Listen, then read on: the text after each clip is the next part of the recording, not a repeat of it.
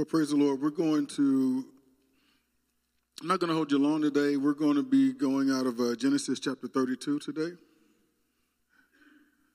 And going to be covering Jacob again, where Jacob wrestles with the Lord.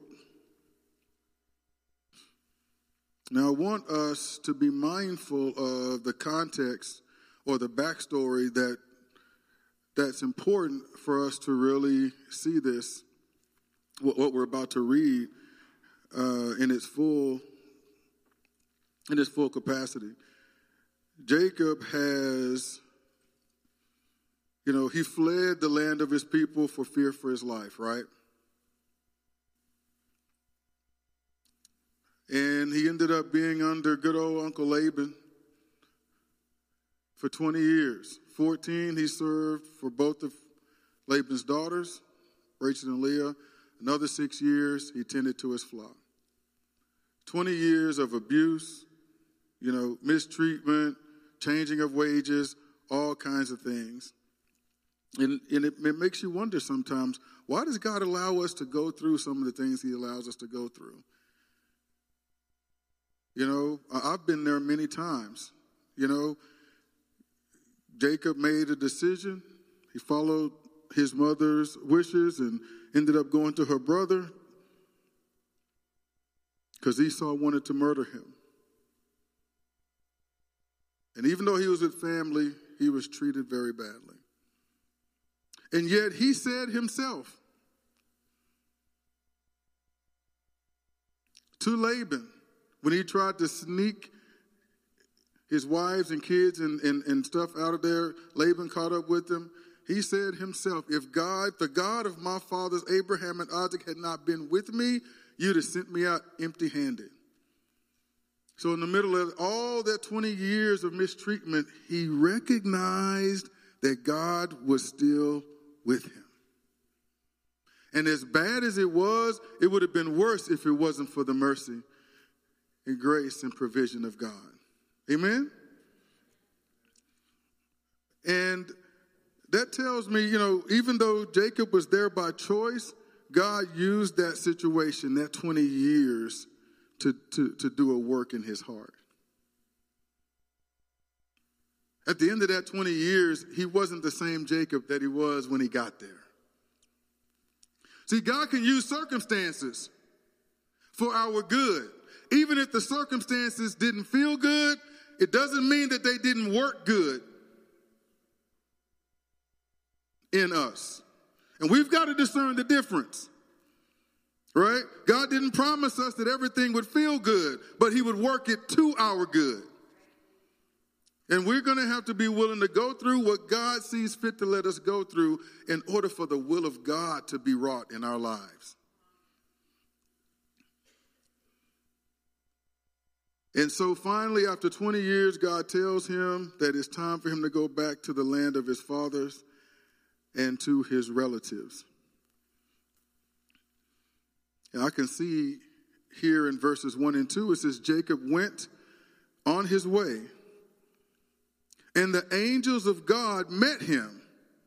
And when Jacob saw them, he said, this is God's camp.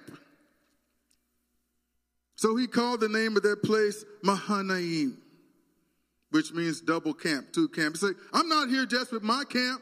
The camp of God is here with me too.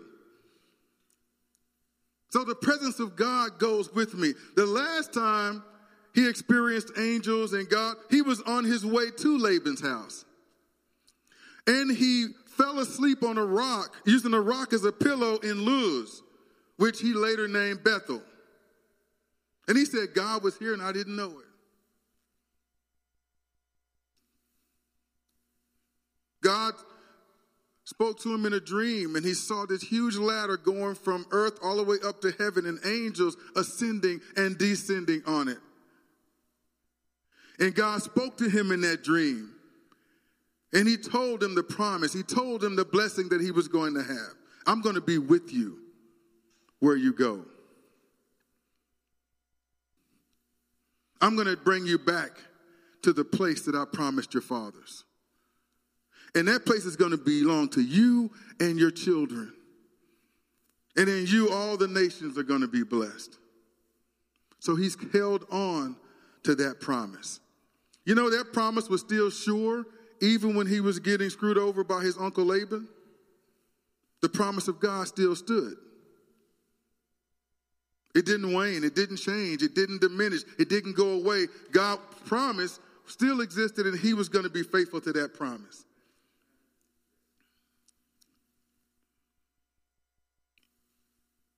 But this time, angels of God met him. So this is another significant moment in his life where God is marking him.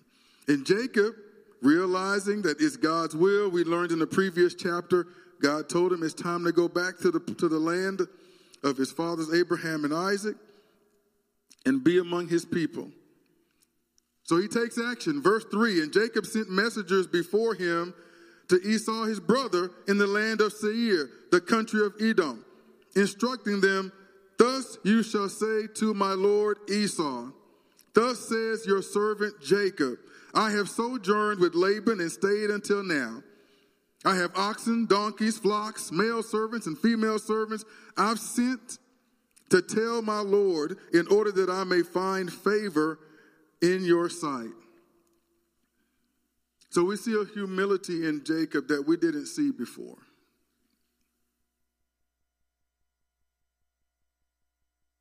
There's a few things that we can learn from what God did in Jacob.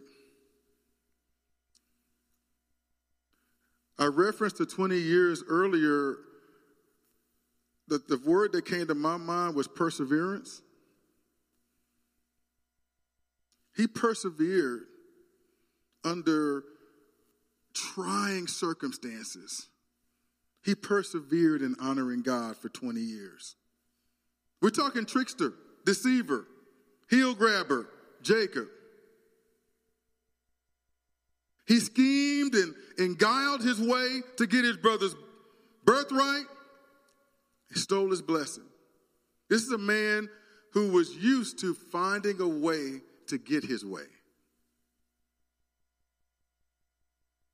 So Jacob would have schemed and connived his way into cheating Laban out of what belonged to Laban if he had his way, but God marked his life. He met God in a dream on his way to his uncle's, and it began a change in him. And God's thumb was on him that whole 20 years with Laban. I'm not going to recount the story, but you know how he tricked him into marrying Leah and worked for 7 years. When he worked 7 years for Rachel, tricked him another 7 years. Well, didn't trick him, but he knew how much he loved Rachel and agreed to give him Rachel for another 7 years. In all that time,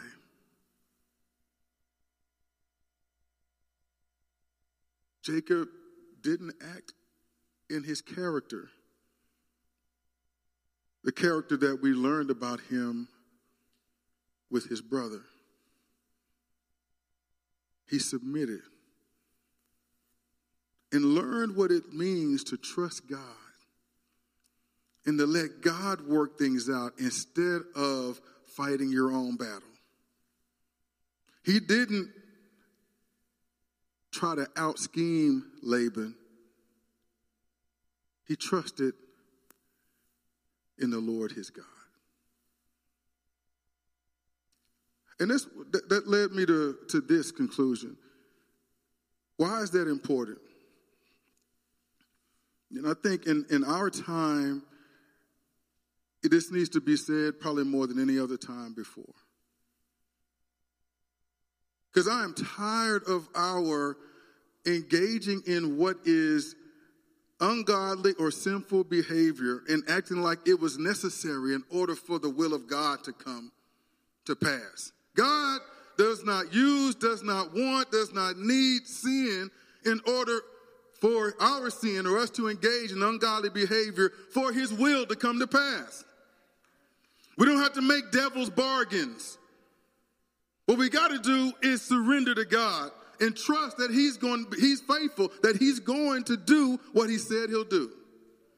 And even if for a season, and even if that season lasts years, I have to sit in what appears to be defeat before the victory of God is manifest, then Lord, I'm going to humble myself and I'm going to persevere, just like Jacob persevered for 20 years. Because it's not about winning each circumstance. It's not about winning in each event. It's about walking with God. We already have the victory because in him we've overcome the world. What are we trying to win? We're already winners in Jesus. Right? We don't have to try and make society in the kingdom of God's image. His kingdom is not of this world.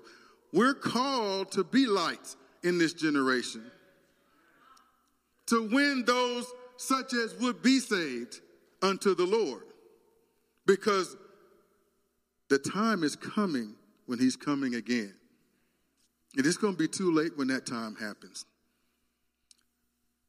So we got to remember, we got to decide what our priority is. Are we really about our Father's business? Or are we doing our own business and wanting him to bless it, right? So God, why is it important that 20 years? He couldn't be trickster, deceiver, heel grabber Jacob and go forward in what God had called him to. There was going to need to be a character change. There was going to need to be a perspective change. There's going to need to be a focus change. And he learned that in the crucible of the 20 years he spent under Laban. He learned how to trust God even when it was hard. Some of you have been through some hard things in recent years in your life. Some of you are still or either fresh out of a hardship or you're right in the middle of it. I just want to encourage you with this. Weeping may endure for a night, but joy coming in the morning.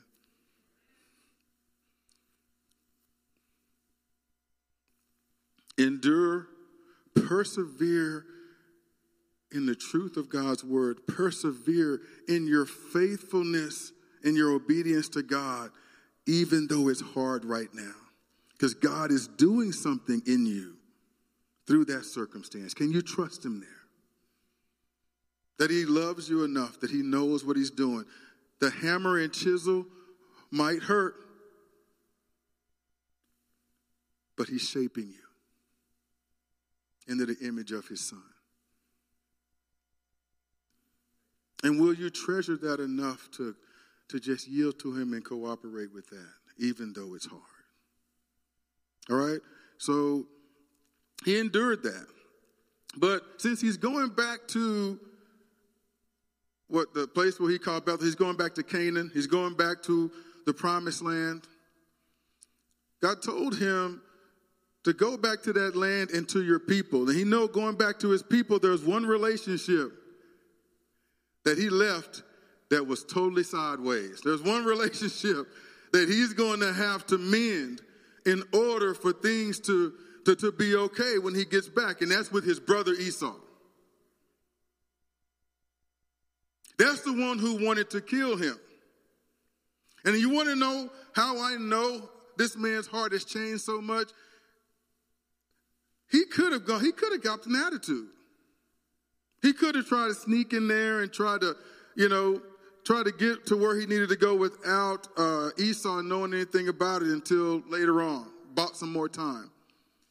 But he could have copped an attitude because he's like, you know what? Yeah, all right. I cheated him out of his birthright over a bowl of stew. I stole his blessing. And that's bad. You know what?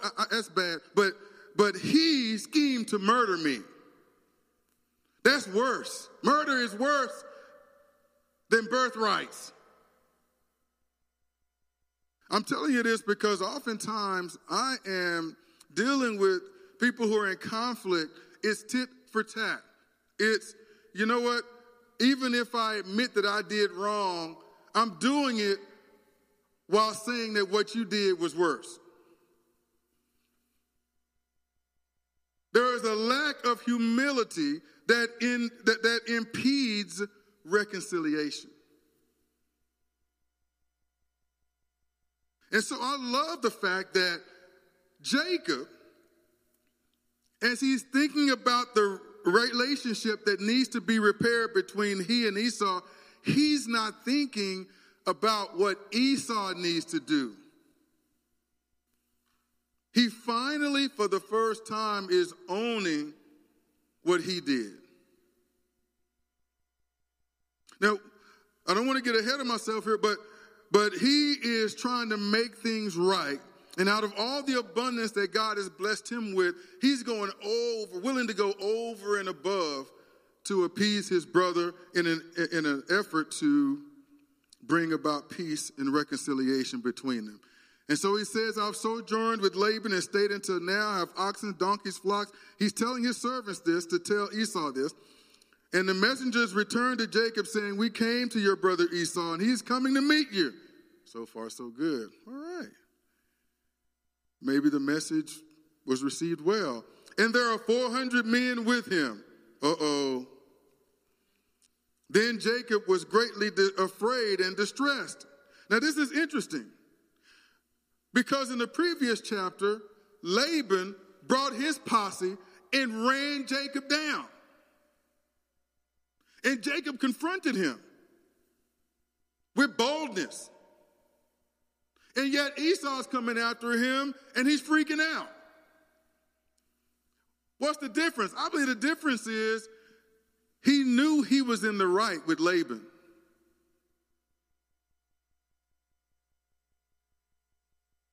He had been honorable before God and everything. And he knew what weasel Laban was. And he knew God was with him and God wasn't with Laban. But he had right standing. And so he could stand in the boldness of what he knew was right. But deep down, he knew he was wrong against Esau. He's less confident about that. That is still a thing he feels he needs to make right. I hope that makes sense to you. Because I think we all can relate to that. Right? We can have great courage in certain circumstances when we know we're in the right and we're going to stand up for what is right. But when we know deep down we're wrong, we can get cowardly real quick. Now, if you notice, they didn't say whether or not Esau had an attitude or not. They just say he's coming with 400 men. God didn't tell Jacob to freak out. Jacob just freaked out. Why are you coming with 400 people? It must be that he is going to make good on his murderous intent toward me. Oh, my goodness.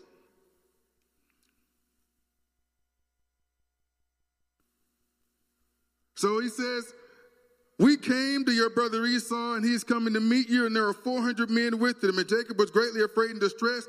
He divided the people who were with him and the flocks and herds and camels into two camps, thinking, if Esau comes to the one camp and attacks it, then the camp that is left will escape. And Jacob said, then he starts praying. Oh, God of my father Abraham and God of my father Isaac, O Lord, who said to me, return to your country and to your kindred, that I may do you good. I'm not worthy of the least of all the deeds of steadfast love and all the faithfulness that you have shown to your servant.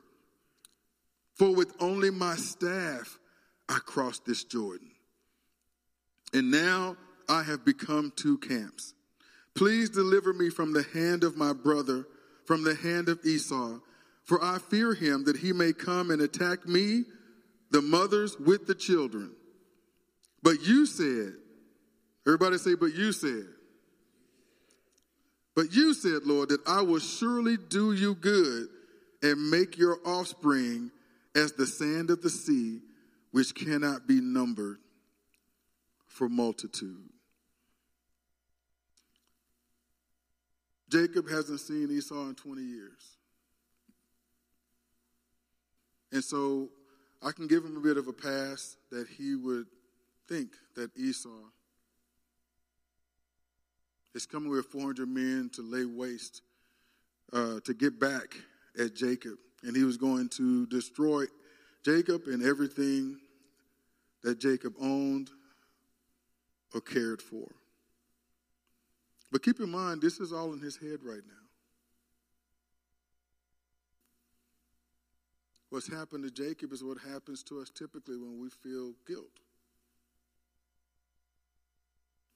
He has prejudged the situation. And I want us to pay attention here because this man just talked about told Laban what God had done for him in the 20 years. That he's going out with abundance, despite the fact that Laban would have sent him out empty-handed.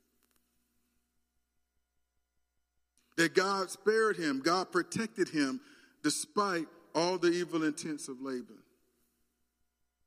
Why wouldn't God do this now? If God has done this for 20 years, why wouldn't God continue to be faithful? God hasn't changed. The situation has changed, and now Jacob is feeling less confident in the Lord. But he knew enough in prayer to recite God's promise to him.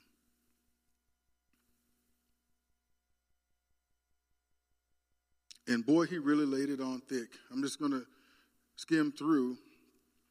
He had 5 different herds of animals. He had goats, donkeys, oxen, camels, all kinds of animals. And he sent them one after the other to appease the heart of his brother in hopes that his brother would receive him favorably. God told him to do this. Go back to your land. Go back to your people. And in the process of obeying God, he's got to deal with his brother. And I want to skip the verse 22 so as not to turn this any longer than it needs to be, because it's a simple message that I want to convey today. Jacob finally has people in his life that he cares more about than himself. Husbandhood has matured him to a degree. Fatherhood has matured him to a degree. It's not just him anymore, scheming and conniving. There are lives under his care. There are people that matter to him. And there is a promise of God that he's carrying. And that promise, his hope is in that promise. He is alive with that promise. And he sees it all in jeopardy right now. He's afraid for his wives, his children, his servants. He's afraid of the promise of God will not come to pass if Esau has his way.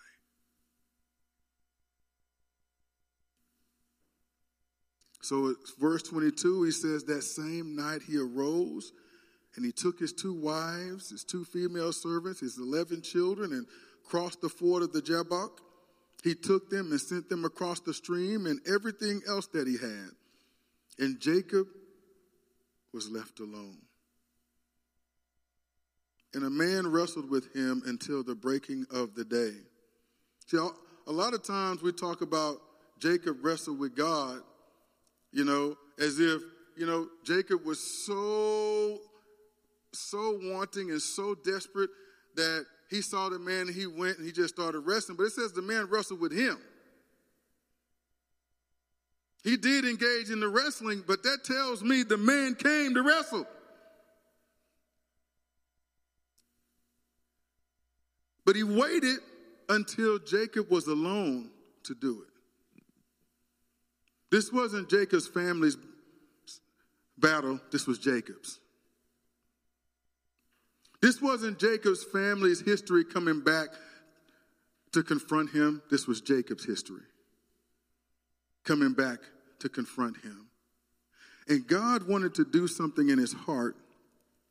It says a man, but we have, if you read this passage, you realize that this is the angel of the Lord. This is that pre-incarnate Christ figure that is coming to him, and he's encountering him right now. This is the one who can change his name.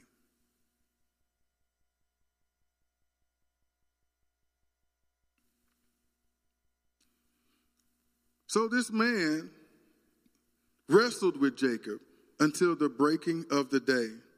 When the man saw that he did not prevail against Jacob, he touched his hip socket, and Jacob's hip was put out of joint as he wrestled with him. Then he said, "Let me go, for the day is broken." But Jacob said, "I will not let you go unless you bless me." And he said to him, "What is your name?" And he said, "Jacob." And he said, "Your name shall no longer be called Jacob, but Israel. For you have striven with God and with men and have prevailed." Then Jacob asked him, "Please tell me your name." But he said, "Why is it that you ask my name?" And there he blessed him. So Jacob called the name of the place Peniel, saying, "For I have seen God face to face, and yet my life has been delivered."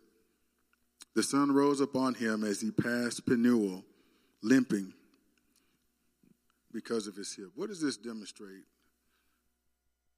I think something is demonstrated here that is relevant for us in our walk with the Lord. One,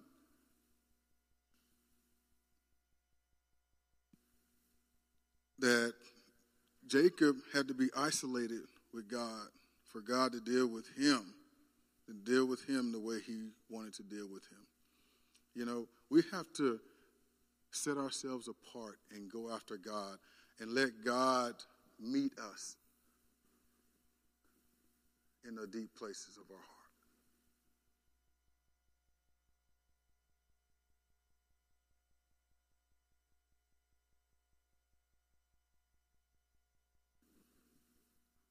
And Jacob finds himself in a wrestling match with God, with the Lord himself.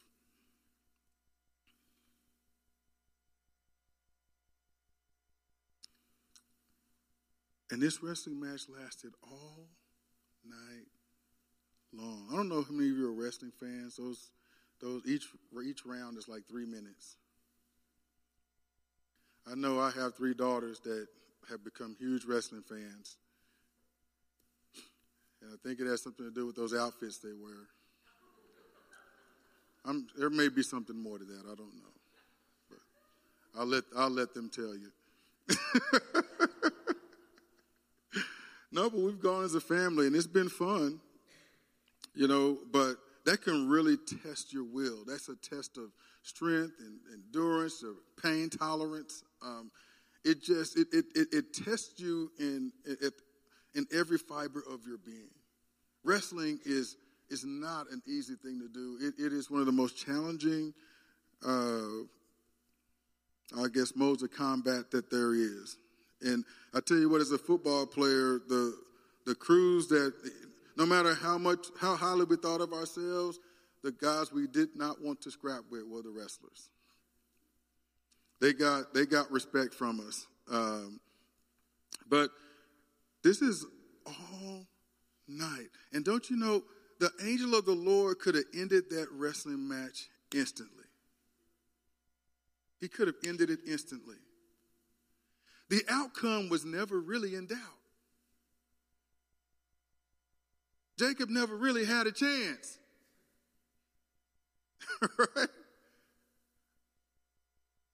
Right? That's not the wrestling match that you want to win. If you're wrestling God, you don't want to win that wrestling match, even if you could. The only way to win is to humble yourself.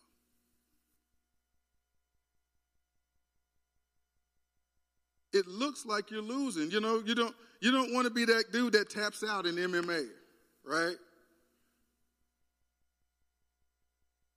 Some guys get their arms and stuff broken. They just don't, because they just refuse to tap out.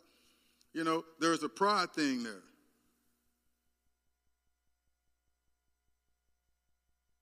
But he wrestled all night. And that shows you the depth of his fear, his desperation. He really reached the end of himself. And as dawn was beginning to break, the angel of the Lord says, let me go. And he said, I will not let you go unless you bless me.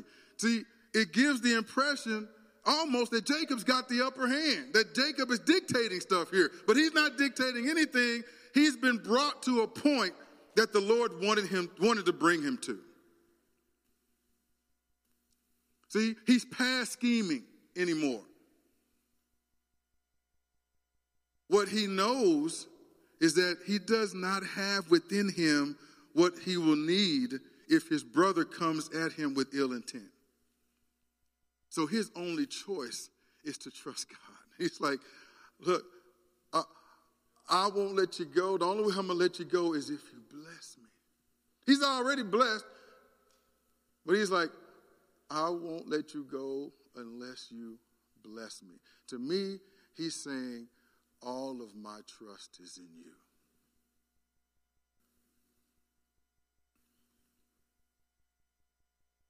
My hope, my future, any chance I got with my brother, all of my hope rests in you. So I look to you. I don't look to my brilliant mind. I don't look at any. I no longer lean on my ability to scheme and plot and plan and counter what my brother or anybody else wants to do. No. Right now, I'm a different guy. I'm a guy whose trust is in the Lord, his God. And all I want right now, I'll let you go. All I want is your blessing. He didn't say, strike Esau down. All I want is for you to blind him and his whole crew. No, it wasn't about Esau. It was about him and his God. Lord, just bless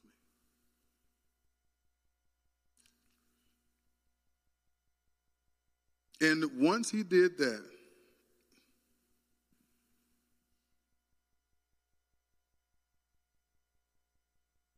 the angel of the Lord asked him what his name was. And he said, my name is Jacob. He says, nah, you're not what you used to be anymore. You have wrestled with the Lord, with man and God, and won. And so now your name is Israel. Notice, he didn't win that wrestling match with the Lord. He came out of that with a limp. Right? The angel of the Lord let him go, but not because Jacob won, but because the will of God had been accomplished. And so Jacob, he won by losing, right? He won basically. He won by yielding. He strove with God. He wrestled with God. And instead of asking for pleasures and cursing of his opponent, his brother, and so forth, all he wanted was the blessing of the Lord. And the Lord's like, that's it. That's it. I give grace to the humble. I resist the proud. That's it. Walk humbly with your God. That's it. That's the secret sauce. That's the recipe. Walk humbly with your God. When you're faced with trying circumstances, turn to your God. Instead of trying to scheme and cajole and all that, go to God in prayer and wrestle with God, because God might want to do something in you. You want the situation to change, but God wants you to change. Like the counselor friend of Teresa. We want the circumstance to change, but God's like, the circumstance you're in, that's where I want you. The circumstance doesn't need to change. You need to get with the program.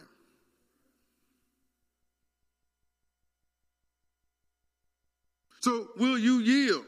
Even if you got to wrestle with me here, God's going to wrestle. At the end of it, you need to yield and get with the program.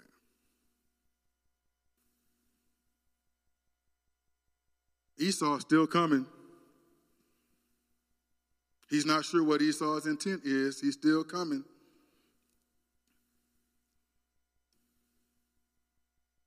He spent the night with God and ends up with a limp.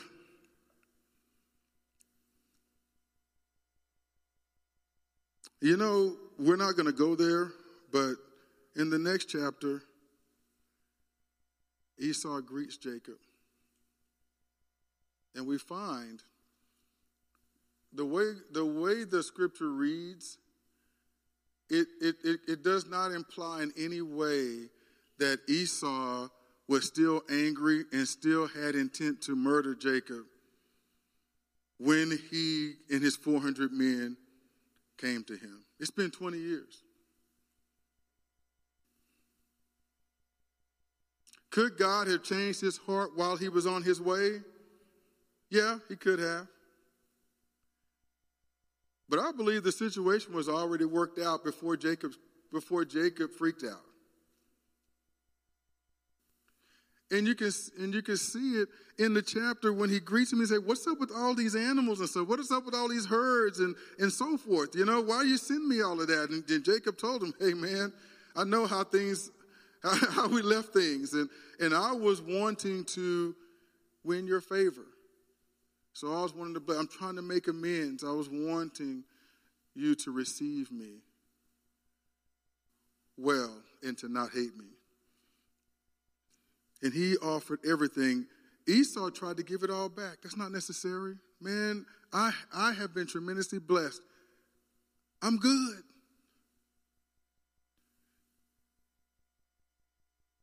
And he tried a couple of times to give the stuff back to Jacob, but Jacob insisted on him keeping it. And he finally relented. And Jacob went on his way to go settle where God called him to settle.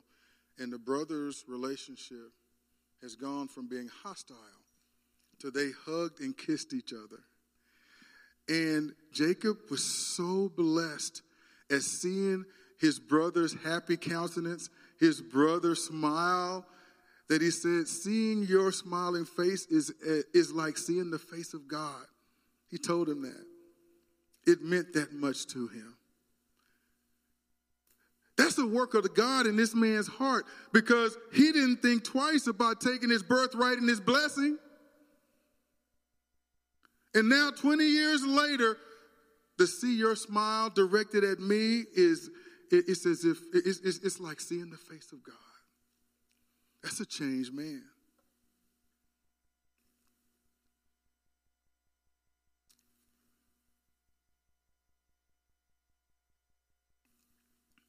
Second Corinthians 5, starting at the 14th verse, says this: "For the love of Christ controls us, because we have concluded this, that one has died for all. Therefore all have died, and he died for all, that those who live might no longer live for themselves, but for him who for their sake died and was raised. From now on, therefore, we regard no one according to the flesh. Even though we once regarded Christ according to the flesh, we regard him thus no longer. Therefore, if anyone is in Christ, he is a new creation. The old has passed away. Behold, the new has come."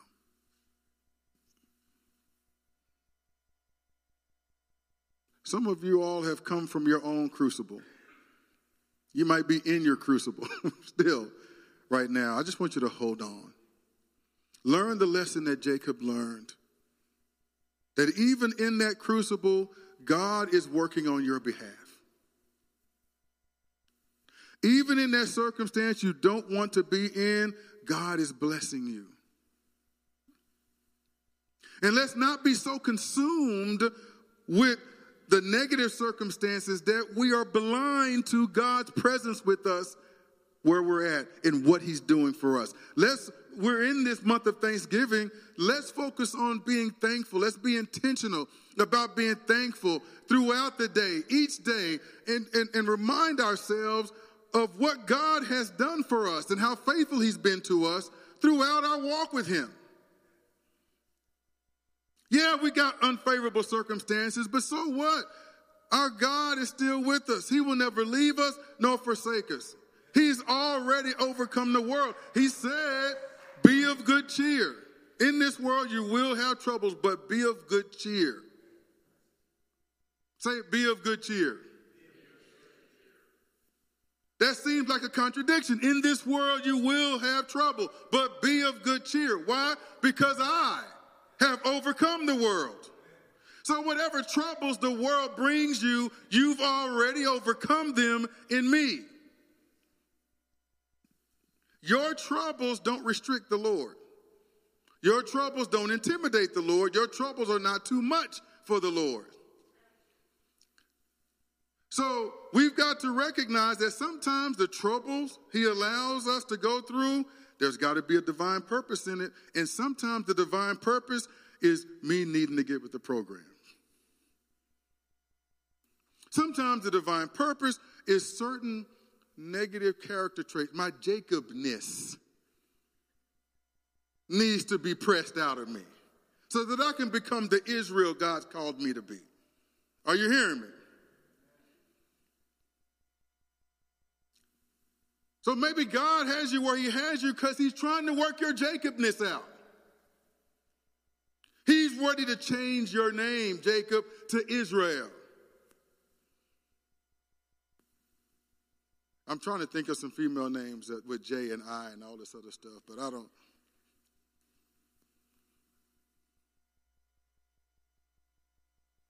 Can you help me out, sweetheart?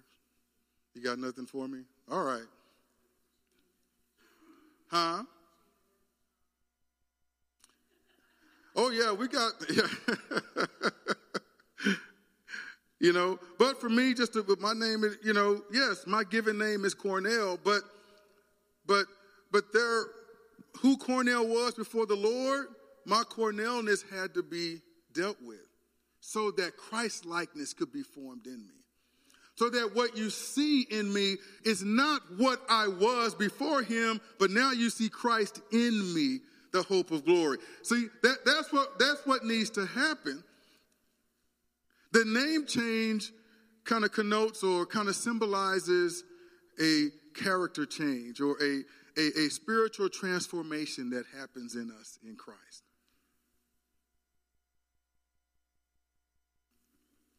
So this is kind of Old Testament deal of our current walk with the Lord. We're new creations. And we need to stop complaining so much about what we're going through that we're missing the divine purpose of God in it.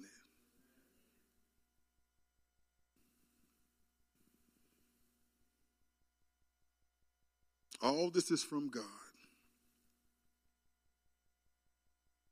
Continuing that 2 Corinthians, all this is from God who through Christ reconciled us to himself and gave us the ministry of reconciliation. That is, in Christ, God was reconciling the world to himself, not counting their trespasses against them. And I want to finish up with 2 Corinthians 12, verses 9 and 10. You've heard me say this one before, but to me, the humility that's expressed in Jacob is also expressed here. But he said to me, my grace is sufficient for you, for my power is made perfect in weakness. We need to get over feeling weakness. Okay, you're weak, I'm weak. Look at the person next to you and say, you're weak.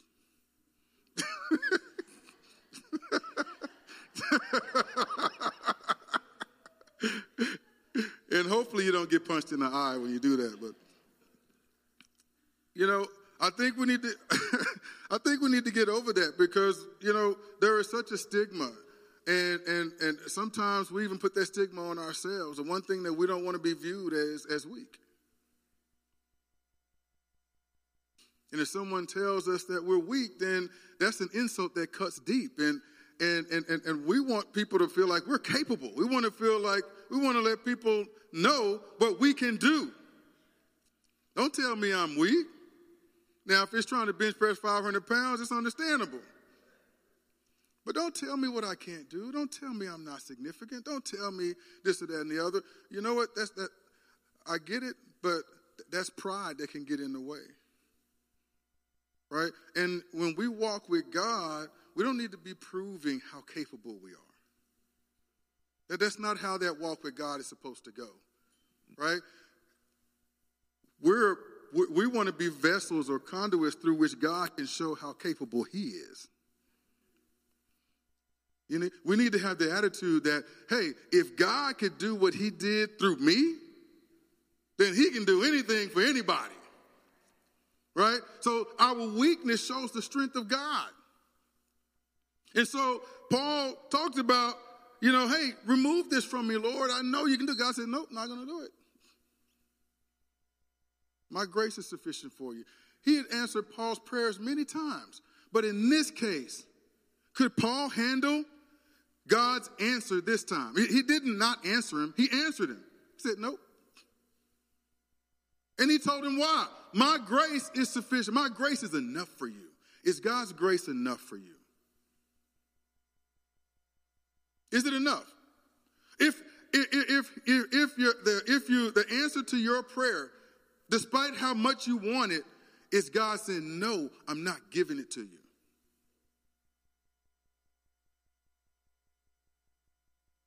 Is his grace sufficient for you?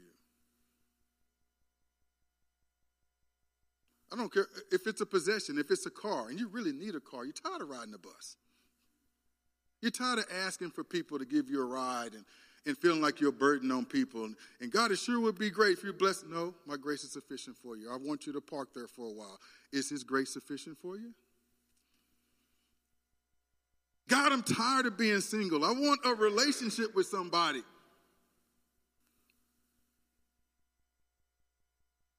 Somebody my dad would approve of.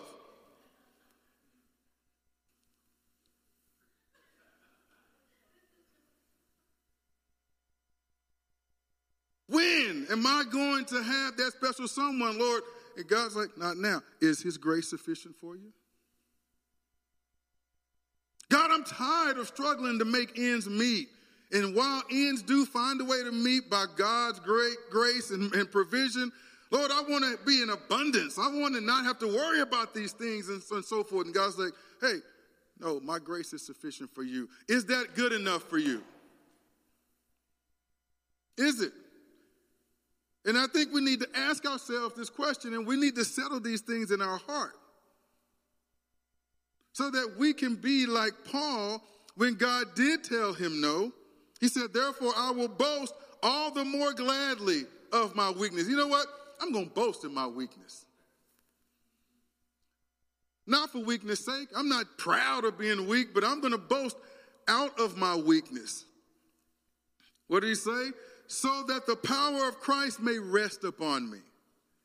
See, God told him no, and he says, my grace is sufficient. Okay, so in my weakness, God's power, God's divine ability is going to rest on me in my weakness. And that is so important to me.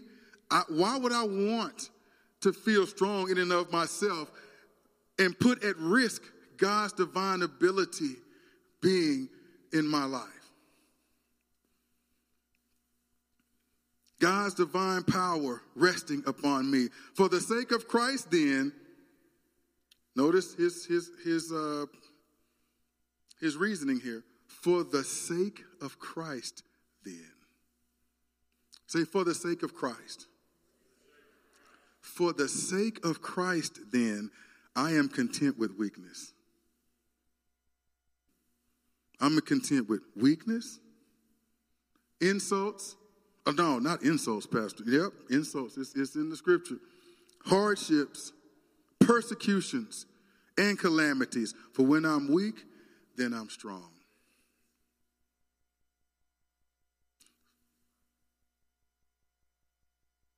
So, Father, my Jacobness wouldn't be able to handle this. But, Lord, I don't want to be Jacob. I want to be Israel.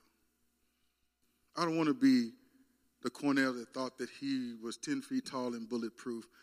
I want to be the one who is willing to be weak so that the strength of God can rest upon him.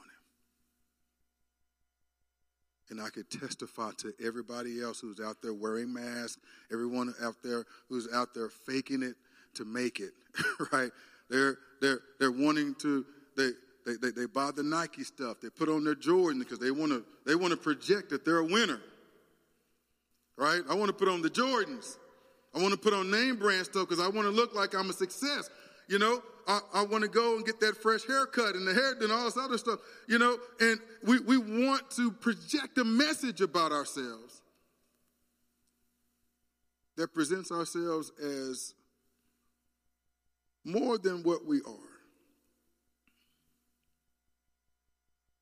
And don't get me wrong, it's not bad to want to look nice and so forth. We just can't let that become our identity. We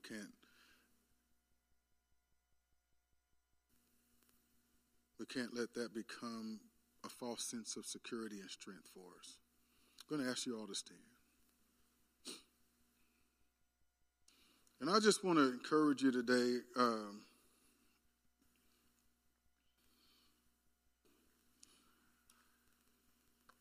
You know, it says Jacob wrestled with God, and yes, he wrestled, but, you know, I think it's more accurate to say that the Lord wrestled with Jacob to get him to the place that he needed to be in order for him to move forward with God and fulfill the promise of God on his life. Each and every one of you here today looking at me, you have the promise of God on your life.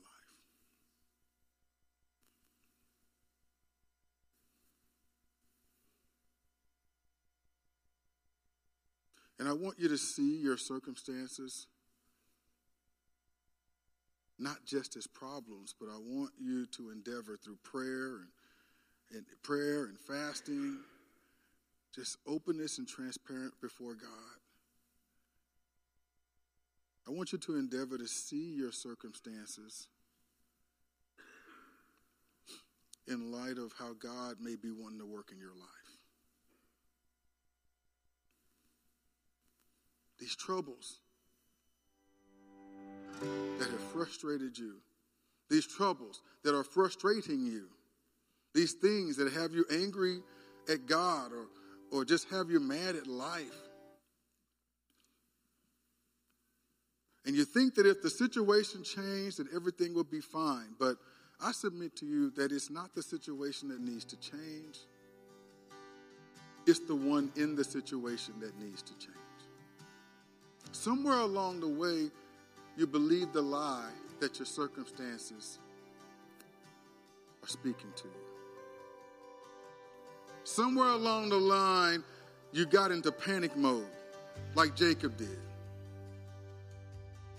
Oh, Esau's coming. He's got 400 people. That's not just the people God has blessed him with. It must be an army.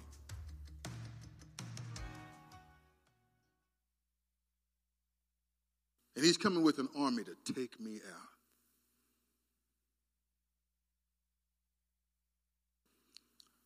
Don't label your circumstances out of your fear.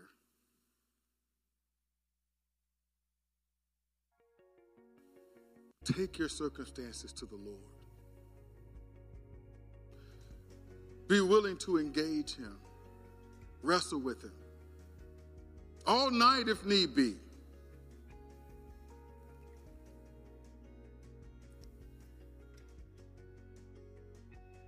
Wrestle as long as you need to wrestle with God, that whatever needs to die in you dies. And you get to a point to where all you want is a blessing from the Lord.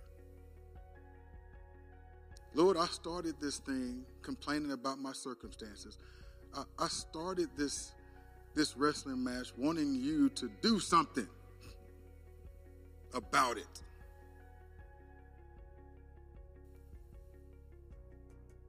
But at the end of it, make it so that all I want is a blessing from you. All I want is more of you. All I want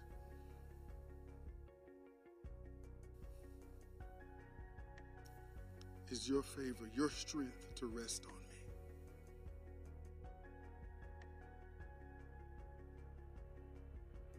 God loves you. He's faithful to you.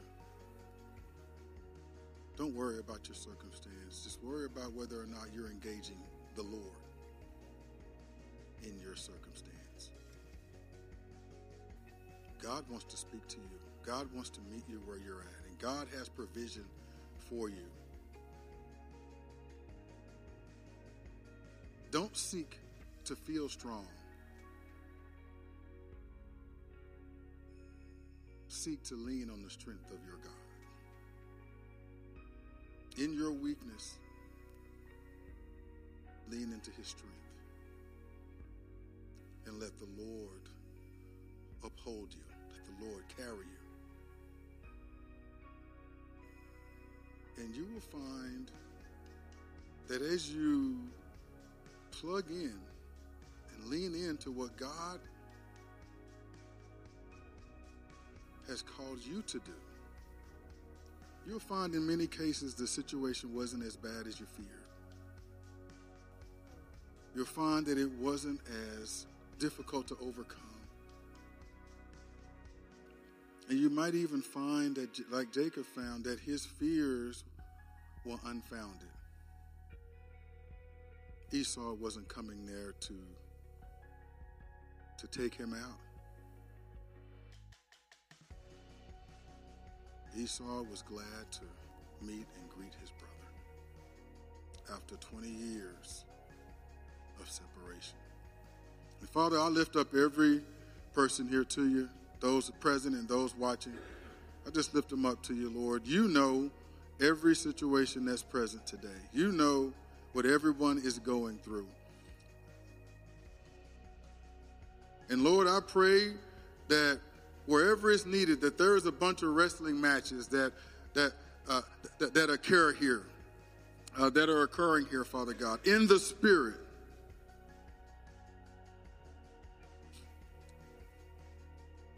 That the cares of people's hearts, the fears of people's hearts will drive them to you. For I fear they have not been going to you for anything other than make it stop, Lord. Change it. Do something different. I pray now that they will just come to you and they will engage you.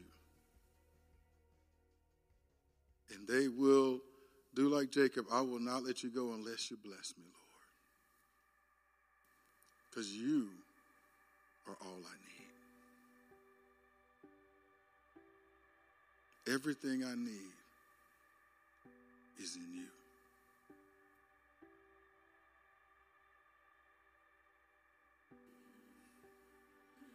So I thank you for it, Lord. I thank you for your faithfulness to us. And I pray that everyone has a wonderful and blessed Thanksgiving holiday, Lord. And everybody is safe, I pray in Jesus' name. Amen.